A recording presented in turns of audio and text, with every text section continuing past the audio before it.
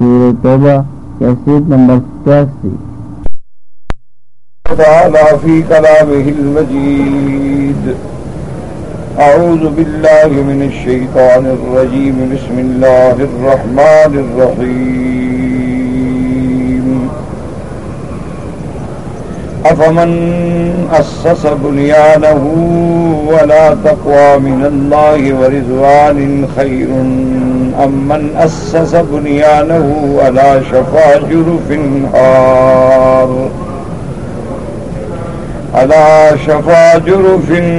هار فانحار به في نار جهنم والله لا يهدي القوم الظالمين۔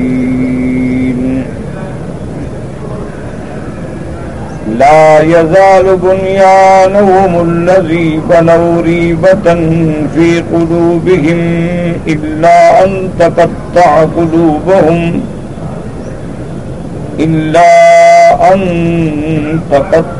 قلوبهم والله عليم حكيم۔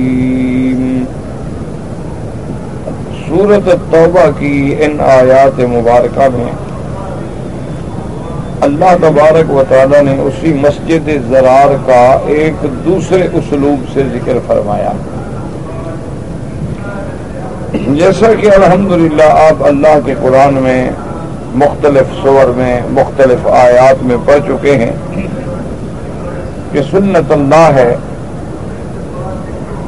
کہ اللہ تبارک و تعالی ہر مسئلے کو تقابل کے ساتھ بیان فرماتے ہیں۔ اب جیسے آپ پہلی سورۃ البقرہ کو شروع کر لیں تو پہلے ایمان والوں کی صفات آ گئیں کہ متقین اللہ سے ڈرنے والے کون ہیں؟ الذین یؤمنون بالغیب ویقیمون الصلاۃ ومما رزقناہم ینفقون۔ اللہ پہ غیب بن دیکھے ایمان لانے والے، نمازیں قائم کرنے والے، اللہ کے رزق میں سے خرچ کرنے والے۔ اسی طرح اس کے بعد فوراً کافروں کی صفت آ گئی کہ ان الذین کفروا سواء علیہم اانذرتہم ام لم تنذرہم لا یؤمنون۔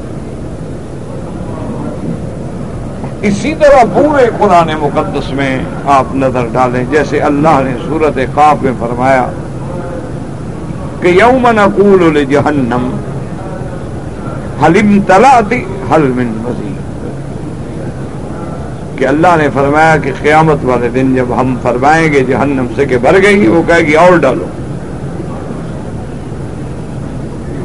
یعنی وہ جہنم اتنی بڑی ہوگی، اللہ پناہ عطا فرمائے، کہ جتنا اس میں کافر ڈالیں گے، جن و انس سے کفار ڈالیں گے، وہ پھر بھی کہے گی حل من مزید، اور فزدد اور ڈالو اور ڈالو۔ آخر ایک صحیح حدیث مبارک میں آتا ہے کہ حتی یضع قدمہ ربنا وتبارک وتعالی، اللہ تبارک و تعالی پھر اپنا قدم رکھیں گے جیسے ان کی شان کو زیبا، فیقول قطن قطن قطن، اب کہے گی بس بس اب میری طاقت نہیں۔ تو جہاں اللہ نے جہنم کا ذکر کیا اس کے فوراً بعد ذکر ہے وَأُزْلِفَتِ الْجَنَّةُ لِلْمُتَّقِينَ۔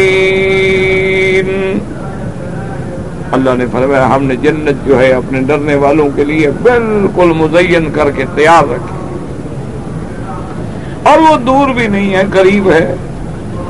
ایک کلمہ ایمان کا اقرار کر لو، سچے دل سے جنت میں داخل ہو جاؤ، تو دور تو ہے نہیں، اس کا حاصل کرنا کوئی بڑا دور تو نہیں ہو، تو بڑا آسان ہے۔ من قال لا الہ الا اللہ دخل الجنہ۔ اور پھر اللہ نے پوری اس میں تفسیر بیان کی کہ وہ کن کو ملے گی؟ من خشی الرحمن بالغیب وجاء بقلب منیب ادخلوها بسلام ذلك یوم الخلود لهم ما یشاءون فیہا ولدینا مزید۔ پورا جنت کا نقشہ۔ اسی طرح آپ دوسری آیات مبارک میں نظر ڈالیں تو اللہ نے وہ منظر بیان فرمایا ہے، ورنہ یہ سب قیامت میں ہوگا۔ یاد رکھیں جتنا جنت کی باتیں ہیں سب قیامت میں ہوں گی۔ جتنا جہنم کے عذاب ہیں وہ سب قیامت میں ہوں گے، کیونکہ وہ سزا جزا جو اصل ہے جنت جہنم وہ تو آخرت میں ہوگی،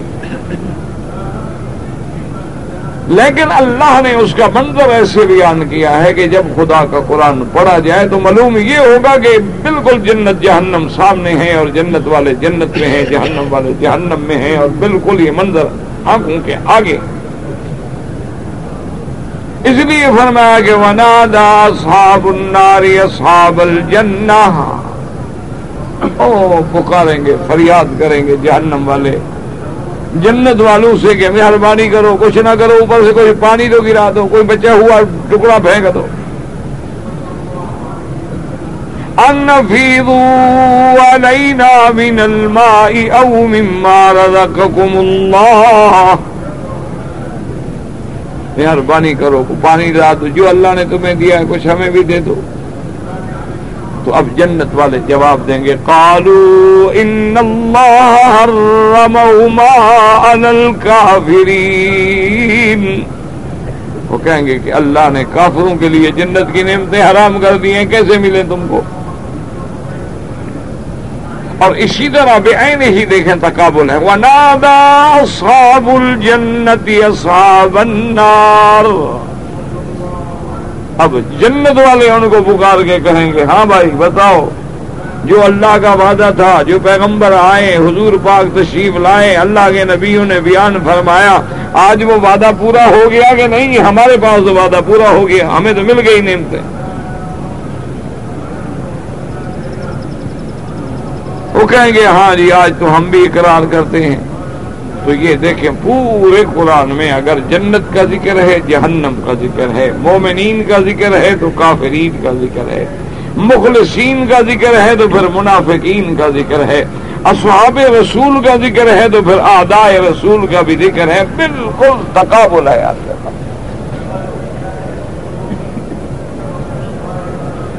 اور پھر ان سب چیزوں کو سامنے رکھ کر اللہ دعوت دیتے ہیں بندے کو کہ میں نے جو تمہیں عقل دیا ہے تو تم بھی تو ذرا غور کرو،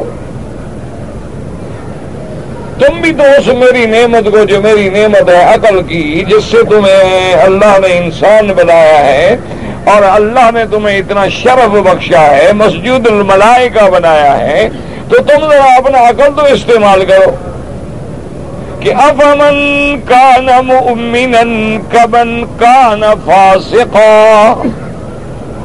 ذرا تم بتلاؤ کہ ایک مومن ہے ایک فاسق کے برابر ہے؟ ایک آدمی ایمان والا ہے ایک کفر والا ہے، ایک آدمی صالح ہے ایک مجرم ہے، ایک شریف ہے ایک صالح ہے اور نیک بخت ہے ایک بدبخت ہے، ایک سعید ہے اور ایک شقی ہے۔ اللہ کے بندے تم تو عقل استعمال کرو، یہ برابر ہیں؟ اللہ نے فرمایا اچھا تم ایسے سمجھ نہیں آتا تو چلو یہ بتاؤ، هل تستوی الظلمات والنور، کیا اندھیرا اور روشنی برابر ہے؟ کیا سایہ اور دھوپ برابر ہے؟ کیا زندہ اور مردہ برابر ہے؟ اور پھر اللہ نے فیصلہ دیا کہ اگر تم نہیں سمجھ سکتے ہو تو میرا فیصلہ سنو کہ لا یستوی اصحاب النار واصحاب الجنہ، اصحاب الجنۃ هم الفائزون۔ اللہ نے فرمایا تمہیں اگر عقل کام نہیں کر سکتا، تمہارے عقلوں کو زنگ لگ چکا ہے، تمہارے دلوں پہ مہریں لگ چکی ہیں، تو پھر میرا فیصلہ سنو کہ جہنم والے اور جنت والے برابر نہیں ہو سکتے، اصل کامیاب تو وہ ہیں جو جنت میں۔ تو یہ اسلوب کلام الہی ہے کہ جب چیزوں کو تقابل سے بیان کیا جاتا ہے تو بندے کے دل و دماغ میں بالکل ایک منظر آ جاتا ہے اور اس کا فیصلہ کرنا اور اس کا سمجھنا جو ہے وہ بالکل آسان ہو جاتا ہے۔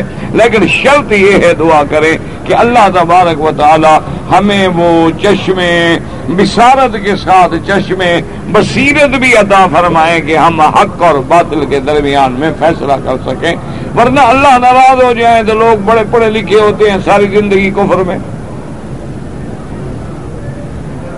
مشرک ہیں، کافر ہیں، یہودی ہیں، نصارہ ہیں، قادیانی ہیں، ہندو ہیں، وثنی ہیں، بدھ مت ہیں، سکھ ہیں، کتنے دنیا میں مذاہب ہیں، ان میں کتنے پڑھے لکھے لوگ ہیں، بڑے بڑے ڈگریوں والے، بڑے بڑے علم والے، لیکن اللہ نے علم دین سے محروم کر دیا ہے، ان کو حق بات سمجھ نہیں آتی۔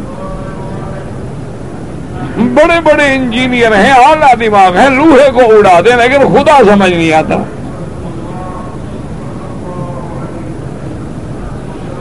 تو اس لیے اب دیکھیں کہ اللہ تبارک و تعالی نے پہلے ذکر فرمایا اس واقعے کا کہ منافقین مدینہ منورہ نے، یہود نے ابو عامر راہب کے کہنے سے ایک مسجد کی بنیاد رکھی، اور دراصل مقصد جو تھا وہ اسلام کے خلاف تھا۔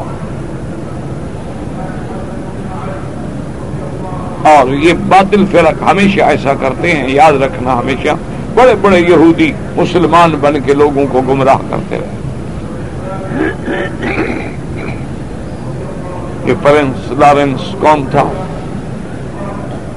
بڑے بڑے لوگ جو ہیں وہ اہل سنت بن کے اہل سنت میں شامل ہو کر اہل سنت کو نقصان پہنچاتے رہے۔ لوگ انہیں اہل سنت سمجھتے رہے، انہوں نے بھی اپنے آپ کو اہل سنت ظاہر کیا، لیکن اپنی کتابوں میں، اپنی تحریرات میں، اپنے تحقیقات میں ایسے زہریلی چیزیں چھوڑ گئے کہ مسلمان اہل سنت بھی نعوذ باللہ صحابہ سے بدن ہو گئے۔ کیونکہ جب اپنا آدمی ایک بات لکھے اہل سنت بن کے تو لوگ تو پھر پڑھیں گے۔ اسی لیے آپ دیکھیں کہ پوری دنیا میں رشدی ملعون ہے، اس کو کیوں اہمیت دی گئی کہ اس نے مسلمان بن کے، مسلمانوں کا نام رکھ کے، اپنے آپ کو مسلمانوں سے منسوب کر کے سرکار دو جہاں صلی اللہ علیہ وسلم کی شان میں اور آپ کی ازواج مطہرات کی شان میں ایک ڈرامے کے انداز میں لوگوں کو متنفر کیا، اور قیامت تک کے لیے ملعون و زندیق بن گیا۔ لیکن چونکہ اس کا فائدہ کافر کو زیادہ ہے، زیادہ کافروں نے بڑی حفاظت کی۔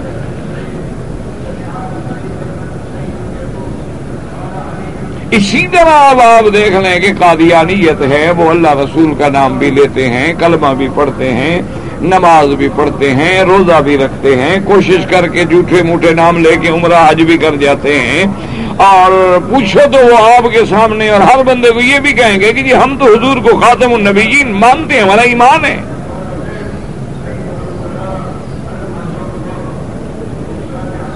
اور برملا اپنی کتابوں میں لکھتے ہیں کہ جو حضور کا خاتم النبیین ہونے کا انکار کرے وہ کافر ہے۔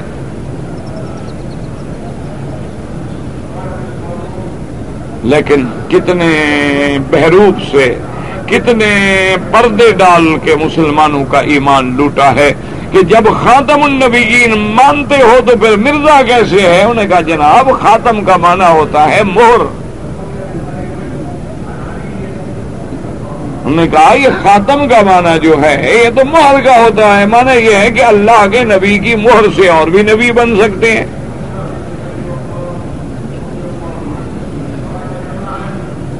اور پھر ہمارے مرزا صاحب جو ہیں وہ تو یوں سمجھ لیں نا کہ وہ تو ذلی نبی ہیں، وہ اصلی نہیں۔ حضور کے بعد کوئی دوسرا نبی اصلی نہیں آئے گا نا، ورنہ عیسیٰ علیہ السلام بھی تو آئیں گے نا، وہ بھی تو نبی ہے نا۔ لیکن چونکہ وہ پہلے نبی تھے اس لیے کوئی فرق نہیں پڑتا، تو ہمارے مرزا صاحب سے بھی فرق نہیں پڑتا۔ ابھی کیوں نہیں پڑتا؟ انہوں نے کہا تو ذل ہے، جیسے ایک بندے کو کھڑا کرو، بندہ ایک ہے، اس کا سایہ بھی ہوتا ہے، تو اب سایہ اور چیزیں اسی بندے کا سایہ ہے، تو ہمارے مرزا صاحب تو حضور کا سایہ ہے۔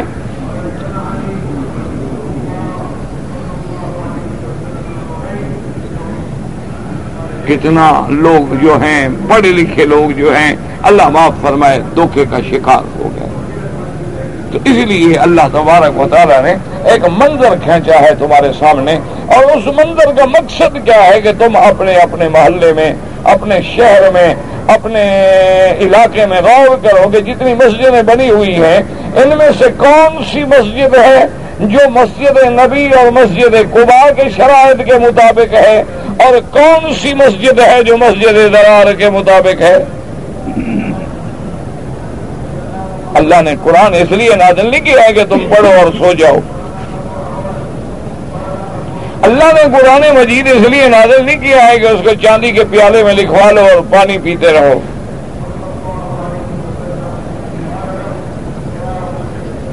اللہ نے قرآن مجید اس لیے نہیں اتارا ہے کہ جب تمہارا کوئی فیصلہ کرنا ہو تو قرآن لے آؤ، جی میں پیسے قرآن پہ رکھتا ہوں تم اٹھا لو، بس قرآن اسی لیے اللہ نے بھیجا تھا.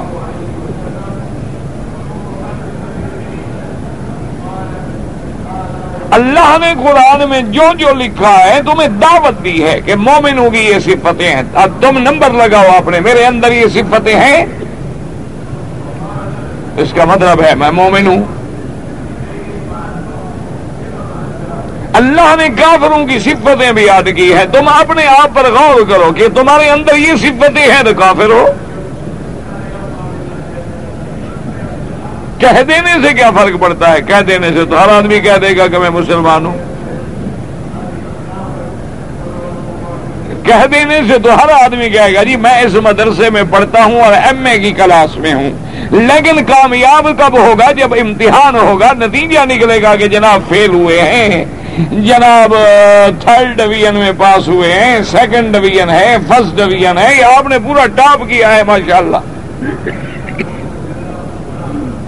اللہ نے جو صفات بیان کی ہیں قرآن میں کہ مومن کون ہوتے ہیں، ان کی صفتیں، تو آپ اپنے اوپر غور کرو نا. ہمارے اندر ایمان کی یہ صفتیں ہیں. اللہ نے منافقوں کی صفتیں لکھی ہیں، ان کی صفتوں کو دیکھو کہ کہیں ہمارے اندر وہ صفتیں تو نہیں ہیں. یہی وجہ تھی نا کہ صحابہ کتنے ایک ایک بات پہ نظر رکھتے تھے. ایک صحابی جو ہے رو کے آ رہے ہیں، راستے میں حضرت صدیق ملے. آپ نے کہا کیوں رو رہے ہیں؟ وہ کیا ہو گیا؟ خیر تو ہے. اس نے کہا نافق حنظلہ، میں تو منافق ہو گیا.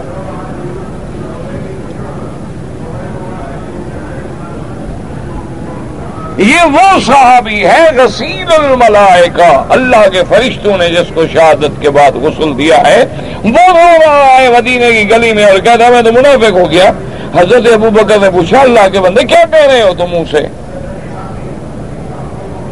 اس نے کہا منافق کا معنی یہی ہوتا ہے نا ابو بکر کہ ظاہر میں کچھ ہوتے ہیں اور باطن میں کچھ ہوتے ہیں، یعنی جن کے دو رنگ ہوں، ظاہر میں کچھ ہو باطن میں کچھ ہو، دو حالتیں ہوں، ظاہر میں کچھ ہو باطن میں کچھ ہو. اور یہی تو ہمارا حال ہے. ہم جب حضور کی خدمت میں بیٹھتے ہیں تو کوئی اور رنگ ہوتا ہے، گھر میں آتے ہیں تو بدل جاتے ہیں. دو رنگ تو ہو گئے ہمارے.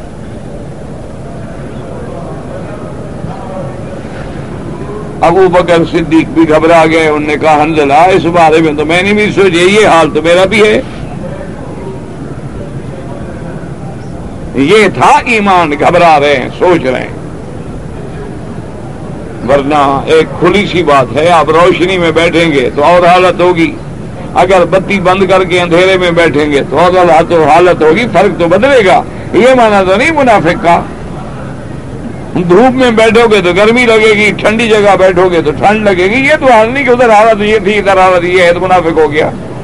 لیکن کتنا صحابی ڈر رہے ہیں تو دونوں آ گئے حضور کی خدمت میں کہ یا رسول اللہ ہمارا تو حال خراب ہو. حضور کیا ہو گیا بھائی؟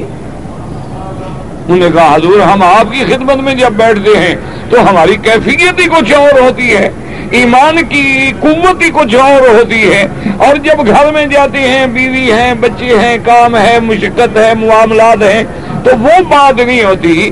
حضور مسکرائے، فرمایا اللہ کے بندے کیا کہہ رہے ہو؟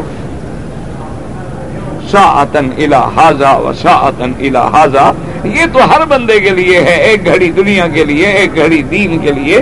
اگر وہ کیفیت تمہاری ہر وقت برقرار رہے جو میری صحبت میں ہوتی ہے تو پھر تو فرشتے اتر کے تمہارے دروازے میں آ جائے، ہاتھ بھی نہ تم سے. وہ تو جب تم چراغ سراج نبوت کے پاس بیٹھو گے تو روشنی تو بڑھے گی نا. اب جب دور جاؤ گے تو لازمی بات ہے کمی آئے گی. یہ تو نفاق نہیں اللہ کے بندے. یعنی صحابہ کتنے پریشان ہیں یعنی اندازہ کریں حضرت حذیفہ کو حضور نے بتایا تھا نا کہ یہ منافق ہے، یہ منافق ہے، یہ منافق ہے، یہ منافق ہے، نام بتائے تھے. حضرت عمر آ گئے حذیفہ کے پاس. اچھا ایک بات تو بتاؤ، تم وہ راز تو حضور کا نہ بتاؤ، لیکن یہ بتاؤ میرا نام تو نہیں اس میں. عمر جس کے بارے میں اللہ کے نبی فرما رہے ہیں کہ اگر میرے بعد نبوت کا دروازہ کھلا ہوتا تو عمر بھی نبی ہوتا، لیکن اندر ڈر رہے ہیں کہ پتہ نہیں کوئی کمی ہو گئی ہو، پتہ نہیں کوتاہی ہو گئی ہو، پتہ نہیں کوئی عمل میں ہمارے خطا ہو گئی ہو. ہم تو 2 دن نماز پڑھ لیں تو ماشاءاللہ سمجھتے ہیں کہ ہم حاجی بن گئے، پیر بن گئے، اڑنے لگ جاتے ہیں. ہمارا کوئی آدمی ماشاءاللہ عمرہ کر لے، حج کر لے، ماشاءاللہ کسی دین والی جماعت کے ساتھ مل کے چلا جائے تو وہ 1 مہینے کے بعد اڑنے شروع ہو جاتا ہے. وہ کہتا ہے وہ سبحان اللہ باقی سارے بالکل فارغ ہیں، میں ہی ایمان والا ہوں.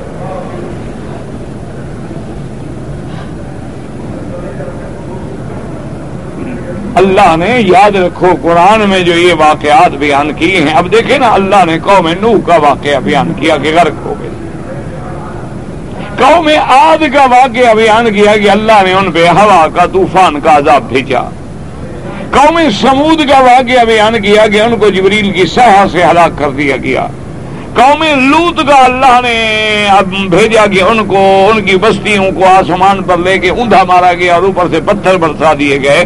تو اب تم جب قرآن پڑھتے ہو تو اس میں غور کرو کہ نوح کی قوم غرق کیوں ہوئی.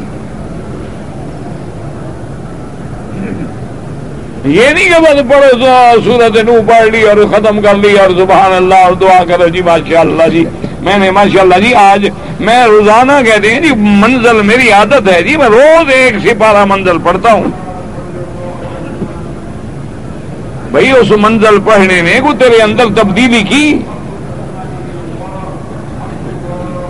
کوئی تیری اپنی منزل بھی بدلی کہ نہیں.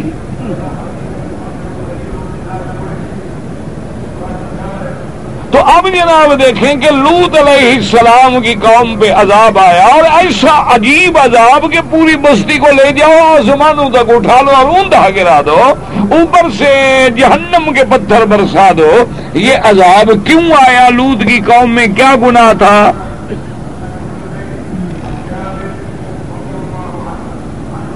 قوم لوط پر جو عذاب آیا ہے ان میں کیا گناہ تھا؟ قرآن کھول کے دیکھ لیں، حدیثیں کھول کے دیکھ لیں.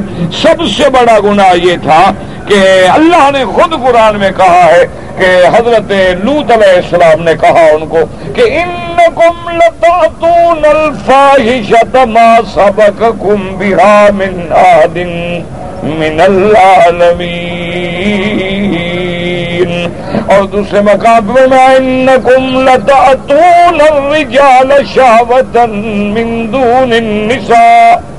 اللہ کے پیغمبر نے کہا ظالم ہو تم اپنی بیویوں کو چھوڑ کے لڑکوں سے بدفعلی کرتے ہو. قرآن ہے باقاعدہ، یہ کوئی الف لیلا کی بات نہیں، یہ کوئی کسی ہیر رانجھے کی بات نہیں. قرآن ہے انکم لتأتون الرجال، تم مردوں کے ساتھ بدفعلی کرتے ہو، شہوت بٹھاتے ہو عورتوں کو چھوڑ کے. اور یہ تمہارا ایسا جرم ہے کہ تم سے پہلے جو دنیا گزری ہے، جو اللہ کی مخلوق جن و انس گزرے ہیں، ان میں کسی نے یہ گناہ نہیں کیا. ما سبقکم بہا من احد من العالمین، کہ جن و انس میں تم سے پہلے اس گناہ کو کسی نے نہیں کیا. اور دوسرا گناہ ان کا کیا تھا کہ ان کے لڑکے عورتوں والے کپڑے پہنتے تھے اور عورتوں کی طرح میک اپ کرتے تھے، سنگار کرتے تھے اور اسی طرح رستوں میں بیٹھتے تھے اور جو بندہ گزرے ان کو کنکریاں مارتے تھے، چھیڑتے تھے، ان کو پریشان کرتے تھے. اللہ تبارک و تعالیٰ نے قرآن پاک میں اور اس کے بعد تفسیرات میں موجود ہے. اب ہم غور کریں کیا ہمارا نوجوان آج کل وہی کام تو نہیں کر رہا جو قوم لوط کرتی تھی کہ عورتوں کا لباس پہننا، لڑکیوں کا مردوں کا لباس پہننا اور اسی طرح سرخیاں لگانا، اسی طرح عورتوں کی طرح نخرے ناز انداز کر کے چلنا، عورتوں کی طرح باتیں کرنا، راستے میں جاتے ہوئے لوگوں کو چھیڑنا، اچھا خوبصورت لڑکا ملے تو اس کے پیچھے لگ جانا، اپنے بیویاں گھر میں رو رہی ہیں اور لڑکوں کے ساتھ دوستیاں نبھائی جا رہی ہیں، کیا ہم اس عذاب میں مبتلا تو نہیں ہو گئے؟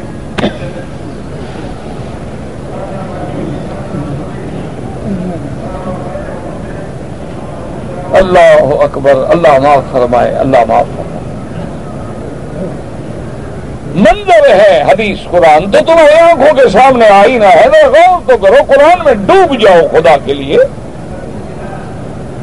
ایک آیت پڑھو لیکن ساری دنیا سے دماغ کو خالی کر کے اللہ کے قرآن میں ڈوب جاؤ کہ اللہ کا قرآن تمہیں کیسے جگاتا ہے، کیسے بیدار کرتا ہے، اور قرآن تمہیں کیا دعوت دیتا ہے۔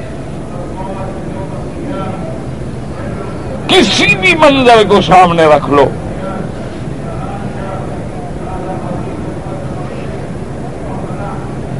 اور اسی طرح پھر جرت کی بات دیکھو کہ گناہ کرتے ہوئے شرم کوئی نہیں۔ ایمان سے کہیں آج شرم ہے لوگوں میں؟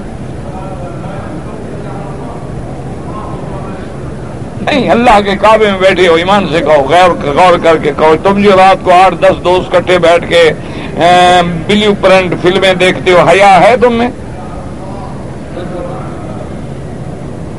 دوست ہیں، بھائی ہیں، بیٹا ہے، بڑا ہے، چھوٹا ہے، بوڑھا ہے، اینک لگا کے بھی فلم پہ بیٹھا ہے، 4 نمبر کا شیشہ ہے بدبخت کا۔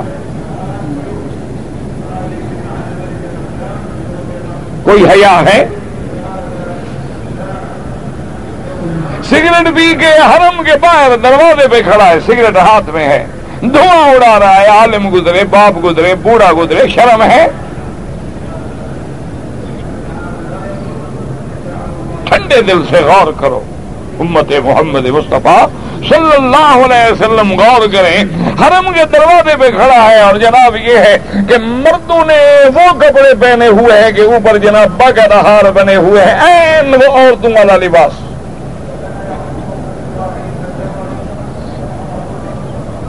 اور جو عورت حرم کے لیے آ رہی ہے دیکھ رہے ہیں کہ کیسی ہے، قد کیسا ہے، شکل کیسی ہے، رنگ کیسا ہے، اور وہ بھی ماشاءاللہ جناب ہر روز نیا برقع پہن کے آ رہی ہے کہ میرے رنگ کو میچ کون سا رنگ کرتا ہے۔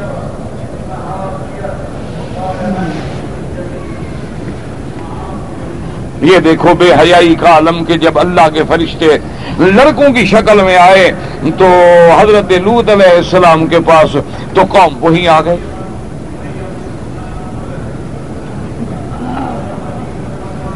لوط علیہ السلام نے کہا خدا خوف کرو، عقل کرو، شرم کرو، میرے مہمان ہیں، مہمانوں کی تو کوئی بھی توہین نہیں کرتا ہے، دشمن کے گھر میں بھی مہمان ہو تو بندہ مہمان کو نہیں چھیڑتا ہے، یہ تو میرے مہمان ہیں۔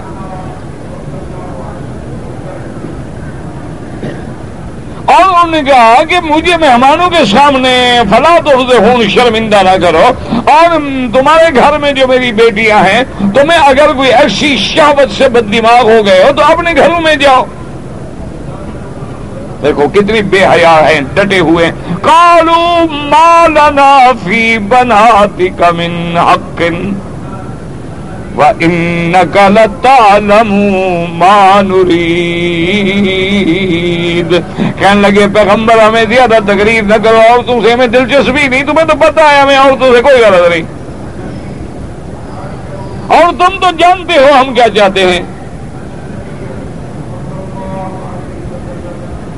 تمہیں پتہ ہے ہم کیا چاہتے ہیں، ہم جو لڑکے مانگنے کے لیے آئے ہیں، تم ہمیں عورتوں کی بات سناتے ہو۔ اللہ اب پریشان ہوئے پیغمبر کی، یا اللہ میں کہاں جاؤں، میرے پاس تو کوئی بھی نہیں۔ اس منظر پہ غور کرو کہ گنڈے، آوارہ، بدبخت، بدقماش، بدتینت افراد نبی کے گھر کو گھیر کے کھڑے ہوں، نبی کو للکار رہے ہوں، اور نبی اکیلا کھڑا۔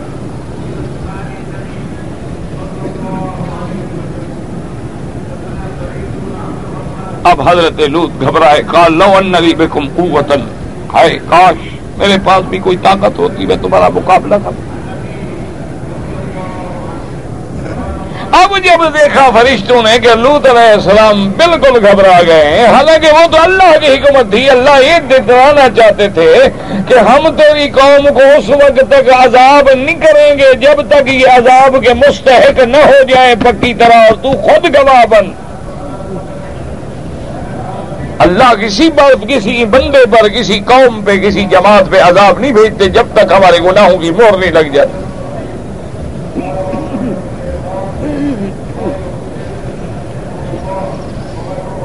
انہوں نے جب دیکھا انہوں نے کہا قالوا یا لوط انا رسل ربک لن یصلوا الیک۔ انہوں نے کہا لوط علیہ السلام کیوں گھبرا رہے ہیں؟ مت گھبرائیں، ہم اللہ کے بھیجے ہوئے فرشتے ہیں، یہ ہمیں کیا پکڑیں گے؟ تمہیں بھی ہاتھ نہیں لگا سکتے،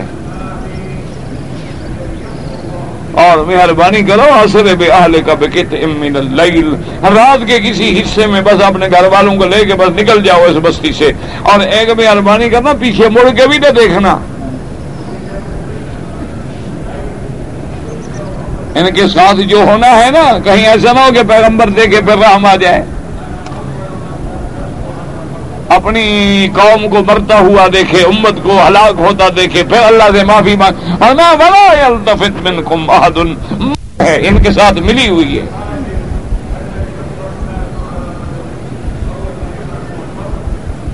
لوط علیہ السلام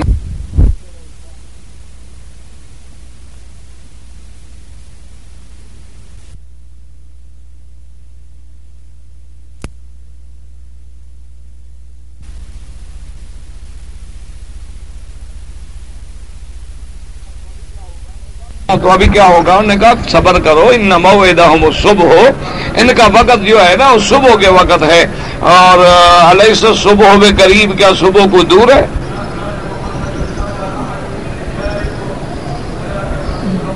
تو اندازہ کریں کہ قوم کتنا بے حیا ہو گئی کہ نبی کے سامنے کھڑی ہے اور کہتی ہے یہ لڑکے دو ہمیں بدفعلی کے لیے۔ کیا خیال ہے آج آپ کا؟ ہماری قوم جو ہے حضور کی امت، وہ تو اتنا نہیں بڑھی گی، 7 لڑکوں کو رکھا ہوا ہے، ان پہ خرچ کرتے ہیں، بیویاں گھر میں رو رہی ہیں، ساری تنخواہ کما کے لڑکوں پہ خرچ ہو رہی ہے، گھر والے ماں باپ رو رہے ہیں، وہ لڑکے کے فیشن میں ہے کہ لڑکا کیا پہنے گا، کیا کھائے گا، کیا پیے گا، اسی کے پیچھے پاگلوں کی طرح پھر رہا ہے، اور دوستوں کو بتلاتا ہے جناب میرا محبوب ہے، جناب یہ دیکھا ہے۔ ایسے بے حیا بھی آپ نے دیکھے ہیں کہ نہیں دیکھے؟ تو پھر اللہ کے عذاب آئیں گے کہ نہیں آئیں گے؟ اسی لیے قرآن نے یہ منظر کھینچا ہے کہ ایک مسجد قبا ہے، ایک مسجد محمد مصطفیٰ، اور ایک وہ مسجد ہے جو منافقوں نے بنائی ہے، مسجد ضرار ہے۔ حضور نے جو مسجد بنائی ہے وہ ایمان کا مرکز ہے، اسلام کا مرکز ہے، قرآن کا مرکز ہے، حدیث کا مرکز ہے، مومنوں کو ملانے والی ہے، جوڑنے والی ہے، اور کافروں نے جو بنائی ہے مومنوں کو توڑنے والی ہے، وہ کفر کا مرکز ہے، اعداء اسلام کا مرکز ہے۔ اللہ نے فرمایا میرا مدنی اس مسجد میں آپ کا جانا اور آپ کا کھڑے ہونے کی بھی اجازت نہیں، آپ وہاں قدم نہ رکھیں۔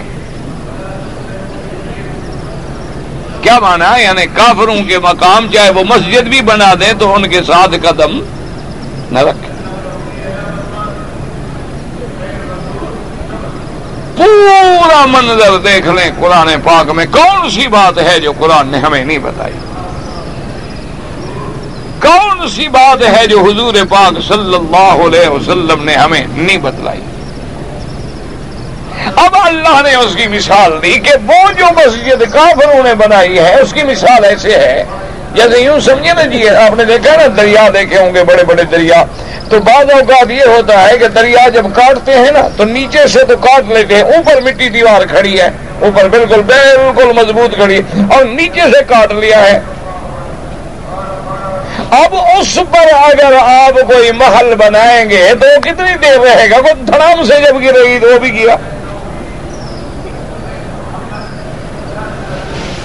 یعنی کوئی دریا کے کنارے پر کہ اندر سے دریا نے باقاعدہ کٹاؤ کر کے کھا لیا ہے بالکل، لیکن اوپر سے باقاعدہ بڑی دیوار مضبوط کھڑی ہوئی ہے، لیکن اسی پہ کوئی بندہ جا کے عمارت بنائے یا بیٹھ جائے تو جب وہ گرے گا تم کہاں جاؤ گے؟ اللہ نے فرمایا میرا محبوب ان بدبختوں نے جو مسجد بنائی ہے نا، ان کی مسجد تو ایسی ہے جیسے جہنم کے کنارے پہ ان نے بنائی ہے، اس میں تو جانے والے بھی سب اسی میں گریں گے۔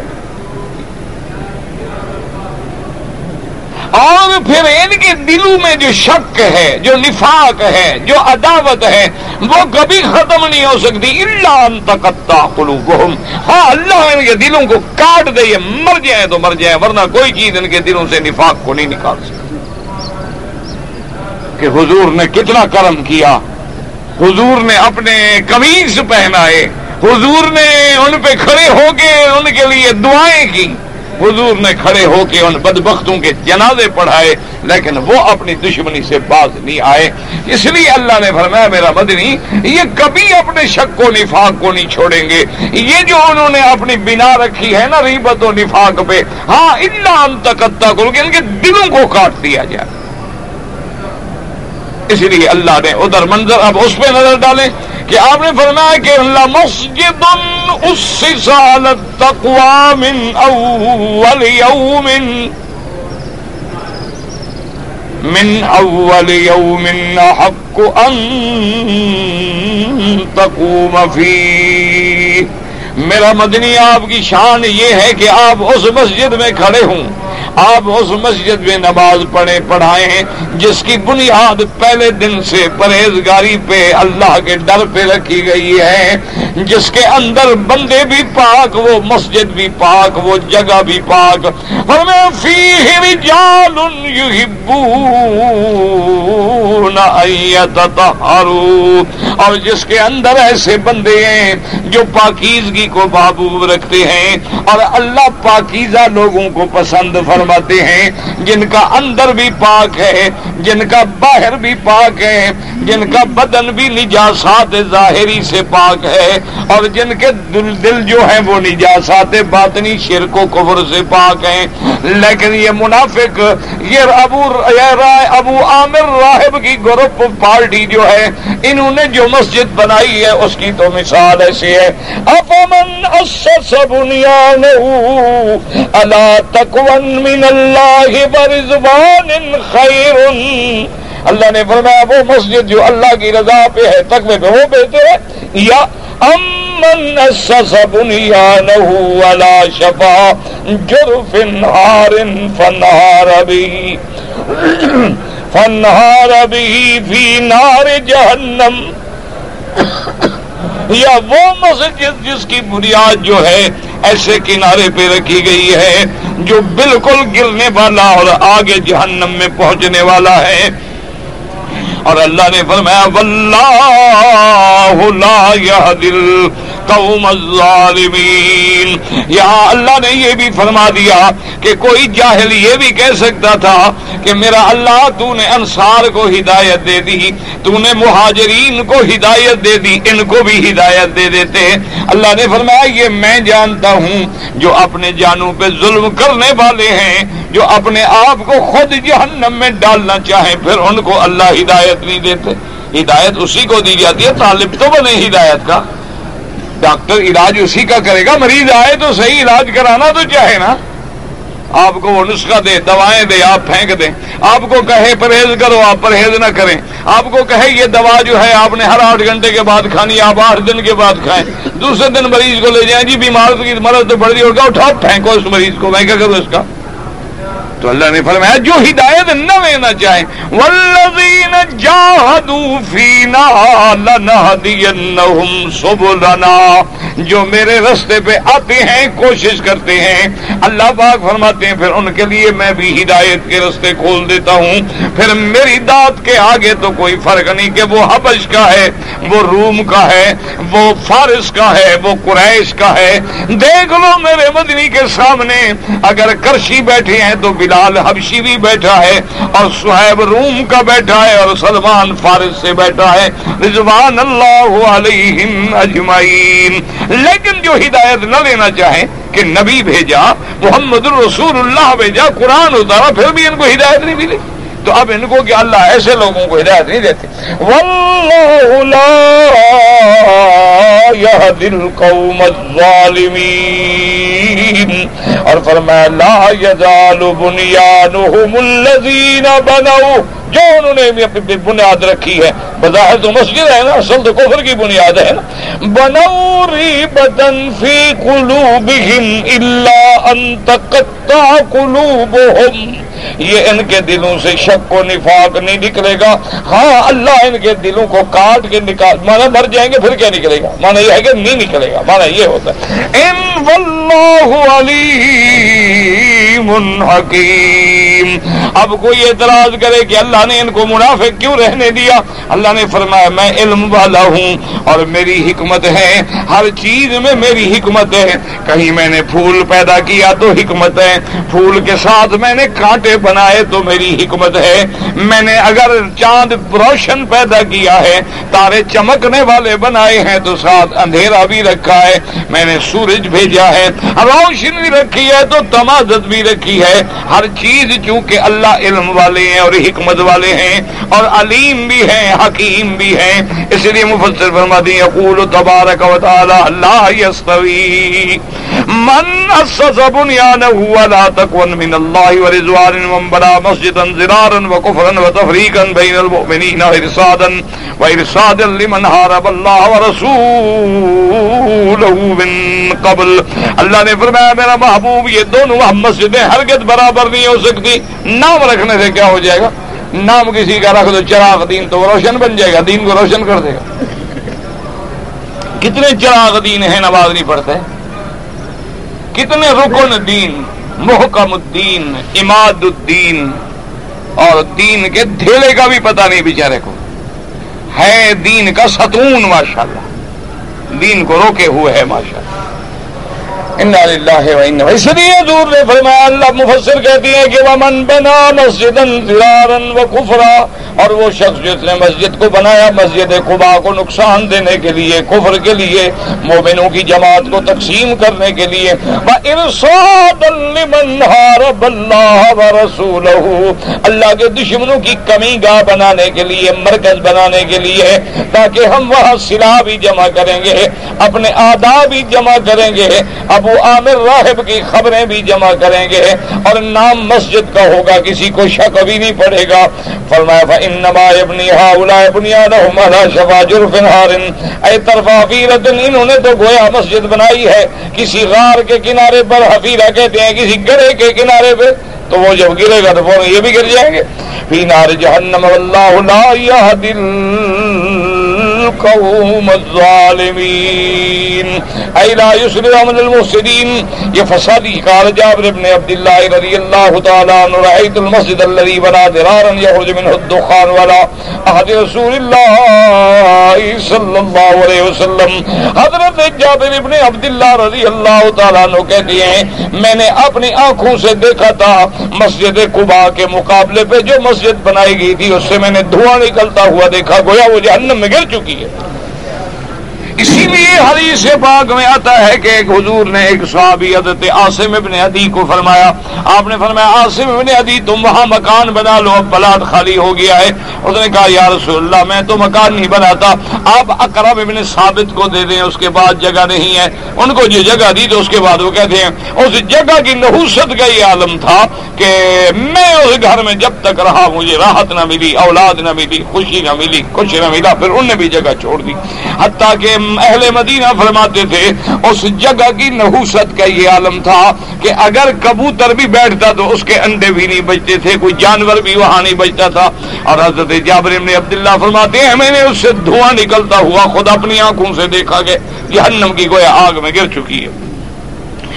اور اس کے بعد فرماتے وقال ابن جریج ذکر لنا ان رجالا حفروا فوجدوا الدخان الذي يخرج منهم. اور ابن جریج نے بھی ذکر کیا، وہ کہتے ہیں کہ کچھ لوگوں نے وہاں جا کے گڑھا کھودا کچھ بنانے کے لیے، تو گڑھا کھودتے ہوئے دیکھا کہ اندر سے دھواں نکل رہا ہے. وقال قال قتادہ وقال خالد بن یاسین کوفی رأیت مسجد المنافقین الذي ذكره الله تعالی فی القرآن وفیہ جوہر یخرج من الدخان یوم وهو اليوم مزبلۃ. حضرت خالد بن یاسین کوفی کہتے ہیں میں نے اپنی آنکھوں سے وہ منافقوں کی مسجد بنی ہوئی دیکھی تھی، اور میں نے یہ بھی دیکھا تھا جس کا قرآن میں ذکر ہے مسجد انزرارن، اس میں ایک غار تھی، اس سے ہمیشہ دھواں نکلتا رہتا تھا. اور فرمایا میں نے دیکھا وهو اليوم مزبلۃ، وہ گند ڈالنے کی جگہ بن گئی. مزبلہ کہتے ہیں جیسے کوڑے کوڑے کرکٹ کا جہاں ڈھیر بن جائے، جسے ہم یعنی گند ڈالنے کی جگہ کہتے ہیں، روڑی کہہ دیتے ہیں، اس کو کہتے ہیں مزبلہ. رواہ ابن جریر رحمہ اللہ تعالی وقولہ تبارک وتعالی لا یزال بنیانہم الذی بنوا ریبۃ فی قلوبہم، ریبت کا معنی شکن و نفاقن. اس کے بعد فرماتی ہیں بسبب اقدام ملاحظ سنی شنی اور نفاقن فی قلوبہم کما اشرب عابدو الاجل حبہ. اب مفسر فرماتی ہیں کہ انہوں نے یہ جو ظلم کیا، یہ نفاق کیا، یہ کفر کیا، مسجد کے مقابلے پہ مسجد بنائی، اللہ نے ان کے دلوں میں ایسے نفاق ڈال دیا جیسے کہ بت کی بچھڑے کی عبادت کرنے والوں کے دل میں بچھڑے کی محبت ڈال دی گئی کہ اللہ کو چھوڑ کے جانور کو خدا بنا کے عبادت کرنے لگ پڑے. الا ان تقطع قلوبهم، یعنی ان کے دل کٹ جائیں، کیا معنی مر جائیں. قالوا ان بعض مجال وقت تعالی صدی و حبیب ابن بصاب ذوحاق عبد الرحمن زید وغير واحد من علماء السلف والله علیم باعمال خلقه، اللہ جاننے والے ہیں اس کے بندوں کے کیا عمل ہیں. حکیم فی مجازاتهم انها من خیر و شر، اللہ ان کو بدلہ دیں گے ان کی خیر و شر کا، چونکہ ہر چیز ان کی حکمت ہے. دعا کریں اللہ تبارک و تعالی ہمیں بھی ہر مسلمان کو بھی نفاق سے بچائے.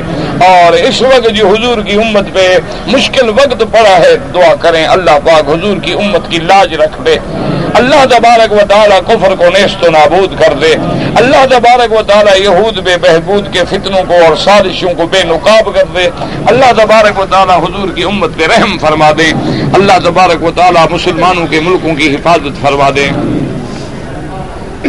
یہود و کفار کی ہلاکت کے لیے کون سی دعا پڑھیں؟ دعائے قنوت، جیسے کہ حضور صلی اللہ علیہ وسلم نے پڑھی ہے. اور جب حضور کے صحابہ کو قتل کیا گیا، 70 صحابہ قتل ہو گئے، تو اس میں جن جن قبائل نے حصہ لیا تھا اسیت آست اللہ و رسولہ، تو حضور پاک نے باقاعدہ 40 دن ان کے لیے بد دعا کی کہ اللہ ملعنہم. اور اسی طرح جو قرآن حدیث میں بھی دعائیں موجود ہیں، اور اللہ تبارک و تعالی سے دعائیں کریں، جیسے حضور نے فرمایا اللہم دمر دیارہم، اللہم شتت شملہم، اللہم فرق جمعہم، اللہم زلزل اقدامہم، اللہم خالف بین کلمتہم، اللہم مزقہم کل ممزق، اور بہت ساری دعائیں ہیں آپ دیکھ رہے ہیں.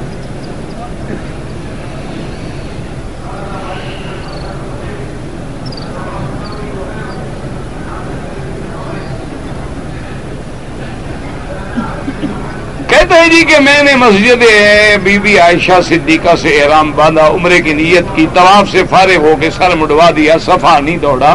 تو بہرحال یہ ہے کہ آپ پہ دم پڑ گیا ہے. یہ نہیں کہ مسکینوں کو روٹی کھلانے سے حل نہیں ہوتا مسئلہ. ایک دم دے، چونکہ عمرے میں صفا مروہ واجب ہے، تو جب واجب کو ترک کر دیا جائے تو دم پڑ جاتا ہے. لہذا ایک بکری، اور وہ بھی مکے میں حد حرم میں. ابھی پیسے نہیں ہیں، آپ چلے جائیں، جب اللہ تبارک و تعالی آپ کو عطا فرمائے وہیں سے کسی دوست کو بھیج دیں کہ بھئی ایک بکری لے کر اللہ کے حرم میں ذبح کر کے غریبوں میں گوشت تقسیم کر دو. لیکن اسی کو بھیجنا جو ذبح کرے.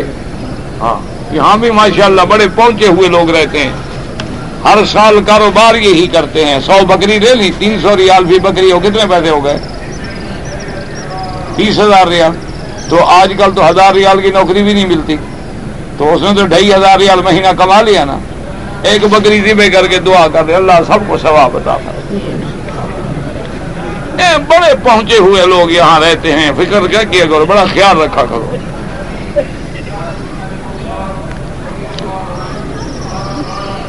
دوران نماز میں کعبۃ اللہ کو دیکھنا، امام ابو شافعی رحمۃ اللہ علیہ تو فرماتے ہیں کہ اگر نماز میں کعبہ سامنے ہے تو کعبے کا دیکھنا افضل ہے، لیکن امام ابو حنیفہ رحمۃ اللہ علیہ، امام مالک رحمۃ اللہ علیہ اور جمہور ائمہ کہتے ہیں کہ نماز میں نظر سجدے کی جگہ پہ رکھیں، کیونکہ نماز جو ہے ایک عاجزی ہے، بندگی ہے، تذلل ہے، اور تذلل کا معنی ہی یہی ہوتا ہے۔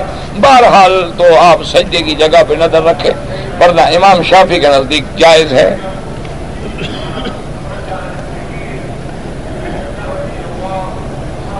ایک آدمی مکے میں رہتا ہے اور اللہ نے اس کو موقع دیا ہے روزانہ طواف کرنے کا، تو اپنے بیوی بچوں کے لیے طواف کرے، کوئی نہیں، آپ طواف اپنے لیے کریں، ان کے لیے دعا کریں کہ اللہ ان کو ثواب دے، کیونکہ جب تک کوئی نصیحت نہ کرے، وصیت نہ کرے، حکم نہ دے تو فقہا کا اختلاف ہے کہ اس کے لیے تو آپ وہ عمل کریں جو سب کے نزدیک متفق ہے، طواف اپنے لیے کر لیں، جب فارغ ہوں دعا میں اللہ میں ثواب دے دے، بلا نفلی عبادت ہے، جس کو ثواب چاہے دے دو۔ پاکستان میں جو 3 رکعت وتر ادا ہوتے ہیں بالکل وہ بھی حدیث کے مطابق ہے۔ حدیث مبارک میں لفظ آیا ہے کہ نماز مغرب جو ہے گویا دن کا وتر ہے، اور وہ وتر جو ہے رات کے وتر ہیں، وہ بھی اسی طرح جس طرح مغرب کی نماز پڑھی جاتی ہے، اس میں صرف دعا قنوت کا اضافہ ہوتا ہے۔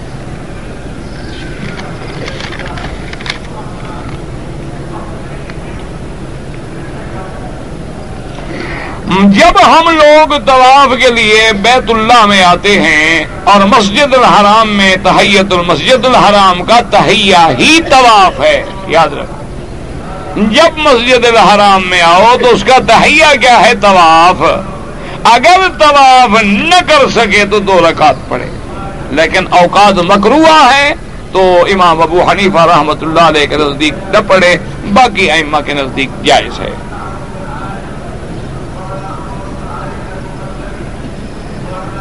کہتے جی کہ اگر میں نے ایک ہفتے میں عمرہ کیا ہے احرام میں، اور پھر دوسرے ہفتے میں اللہ نے مجھے عمرے کی توفیق دی، تو کیا اس احرام کو دھونا ہوگا؟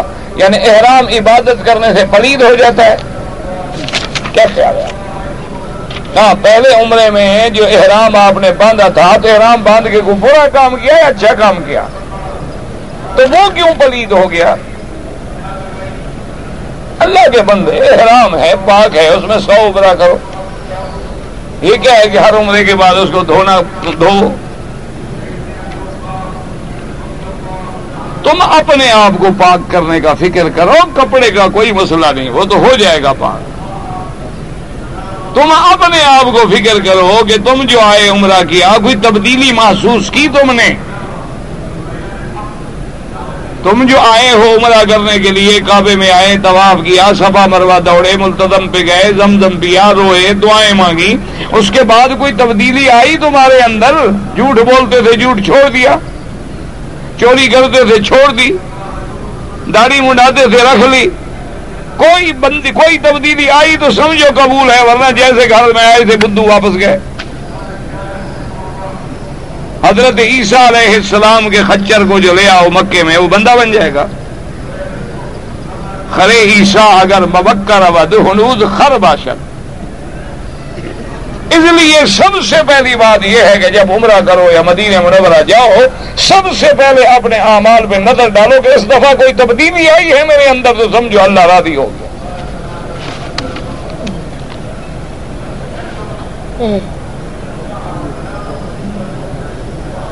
بار بار اگر عمرے کریں، بار بار کرو، 100 بار کرو، جتنے کرو گے نفلی عبادت ہے۔ من تطوع خیرا فإن اللہ شاکر علیم۔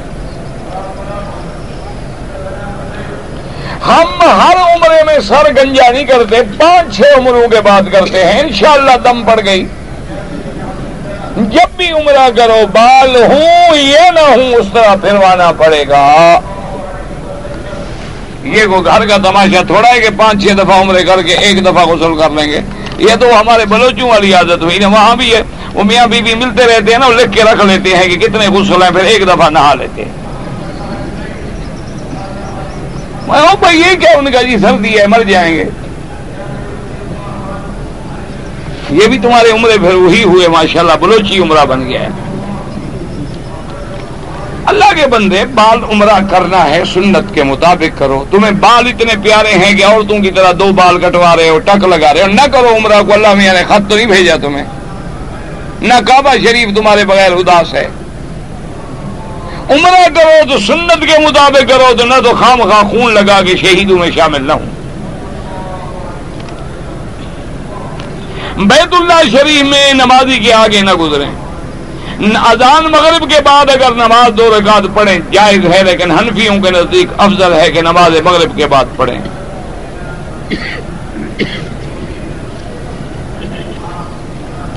کوئی آدمی نیکی کا کام کر کے کہے کہ اللہ پاک حضور کو ثواب دیں، انشاءاللہ دیں گے.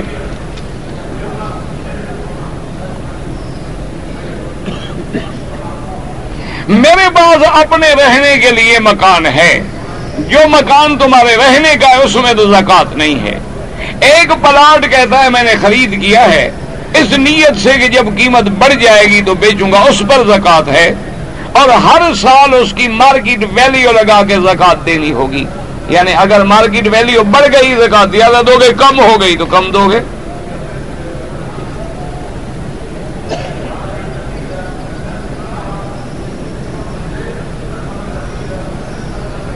میرا پتہ نہیں کہتے بھائی غلط کام کرتا ہے، حرام چیز گھر میں لے آئے، کھانا جائز ہے؟ بالکل ناجائز ہے. جب آپ کو پتا ہے کہ حرام ہے تو پھر کیوں کھاؤ گے؟ کھاؤ گے تو وہ تو حرام پہ پکا رہے گا نا. ماشاءاللہ سارے راضی ہیں، سب ہضم کر رہے ہیں.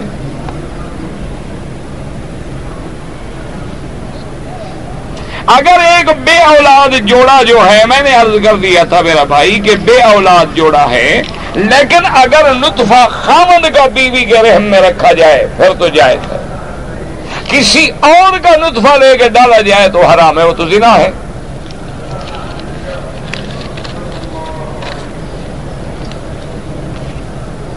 عمرہ کرنے سے حج فرض نہیں ہوتا. عمرہ کر لیں آپ، چلے جائیں، پھر اللہ توفیق دے تو حج فرض ہوگا انشاءاللہ.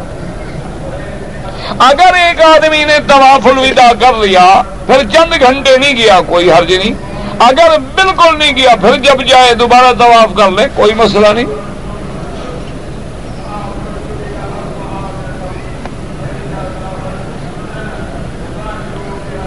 اگر مجبوری کی صورت میں ہمیں کالج میں پڑھتے ہیں تو وہاں پینٹ پہننی پڑتی ہے. بہرحال اگر وہ کافروں کا کالج ہے تو پھر تو ضروری ہے. مسلمان بھی مجبور کرتے ہیں کہ پینٹ پہنو. میں نے تو ایسا مسلمانوں کا کالج نہیں دیکھا. ہم نے تو ایسے بھی دیکھے ہیں جیسے ڈاکٹر اقبال گزرے ہیں، وہ کافروں کے ملک میں بھی اپنے کپڑے پہنتے تھے، ان کو تو کسی نے نہیں ٹوکا. ابھی یہاں میرے دوست ہیں ڈاکٹر ہیں مسعود صاحب، وہ ساری زندگی باہر پڑھتے رہے، ان نے وہی شلوار قمیص اور ٹوپی نہیں بدلی اپنی، ان کو تو کبھی کسی نے نہیں کہا. یہاں کہا جاتا ہے مجبوری ہوگی، اس کے علاوہ سکول نہیں ملتا، کسی دوسری جگہ تم تعلیم حاصل نہیں کر سکتے تو کوئی حرج نہیں، پہن لو. لیکن کم از کم نماز میں، مسجد میں، ان چیزوں میں احترام رکھو، کیونکہ آدمی پینٹ میں اس میں اچھا نہیں لگتا. ایک چادر رکھ لو نماز کے وقت اوپر باندھ. دیکھو نہیں ہمارے انڈونیشی بھائی جو ہیں عام طور پہ اوپر چادر باندھ لیتے ہیں، اب بڑے آرام سے نماز ادا کرتے ہیں. کہتے ہیں جی کہ پاکستان میں جب بجلی چمکتی ہے تو ہمارے لوگ پیر کا نام لیتے ہیں. پیر بجلی میں ہوتا ہے یا پیر کا کام بجلی گرانا ہے؟ نہ ابھی ہمیں تو پتہ ہے نہیں نا، ہمیں یہ پتہ لگے نا کہ پیر صاحب بجلی میں ہیں یا لوگوں پہ بجلی گرانے کے لیے آئے ہیں. بہرحال یہ غلط بات ہے. اللہ سے دعا مانگنی چاہیے. وَيُسَبِّحُ الرَّعْدُ بِحَمْدِهِ وَالْمَلَائِكَةُ مِنْ خِيفَتِهِ.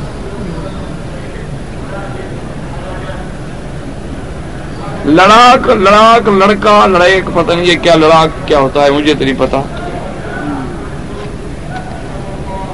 عید الفطر کے دن میٹھی چیز کھانا جو ہے ہاں سنت ہے، لیکن میٹھی چیز سے مراد سیویاں نہیں، کھجور ہے. حضور نے سویاں پکائی نہیں پکائی تھی. یہ شیر خرما اور شیر میں گھرما، یہ تو بدعت ہیں. میٹھی چیز کا معنی ہے تو کھجوریں کھانی بس. ویسے تم سیویاں کھاؤ، کوئی منع نہیں. تو آدھی لوگ ہیں، کون چھوڑتا ہے بھلا؟ مولوی کے کہنے سے چھوڑو گے؟ 11ویں کے دودھ پیو، عید کی سویاں کھاؤ، عرس شریف کے حلوے کھاؤ، بس. نہ نماز نہ روزہ، کسی چیز کی ضرورت نہیں. پیر تکڑا ہے، وہ ساری تکلیفیں خود برداشت کرے گا.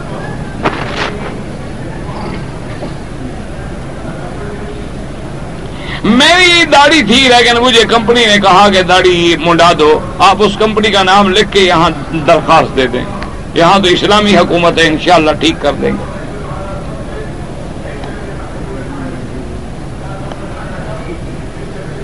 ایک مکان پہلے ایک برائی کا گڑھ تھا، اب تو برائی نہیں رہی، اور لوگ ہیں لیکن ان کے رزق ایسی گندی جگہ چھوڑ دے نہ رہا کر، چاہے وہ خالی بھی ہو جائے، آگ جہاں جلتی رہے تو کچھ نہ کچھ داغ تو رہتا ہے نا، چاہے آگ بجھ بھی جائے لیکن سیاہی تو ہوتی ہے نا، اس لیے چاہے اب وہاں برائی ختم ہو جائے تو وہاں برائی کے اثرات تو ہوتے ہیں۔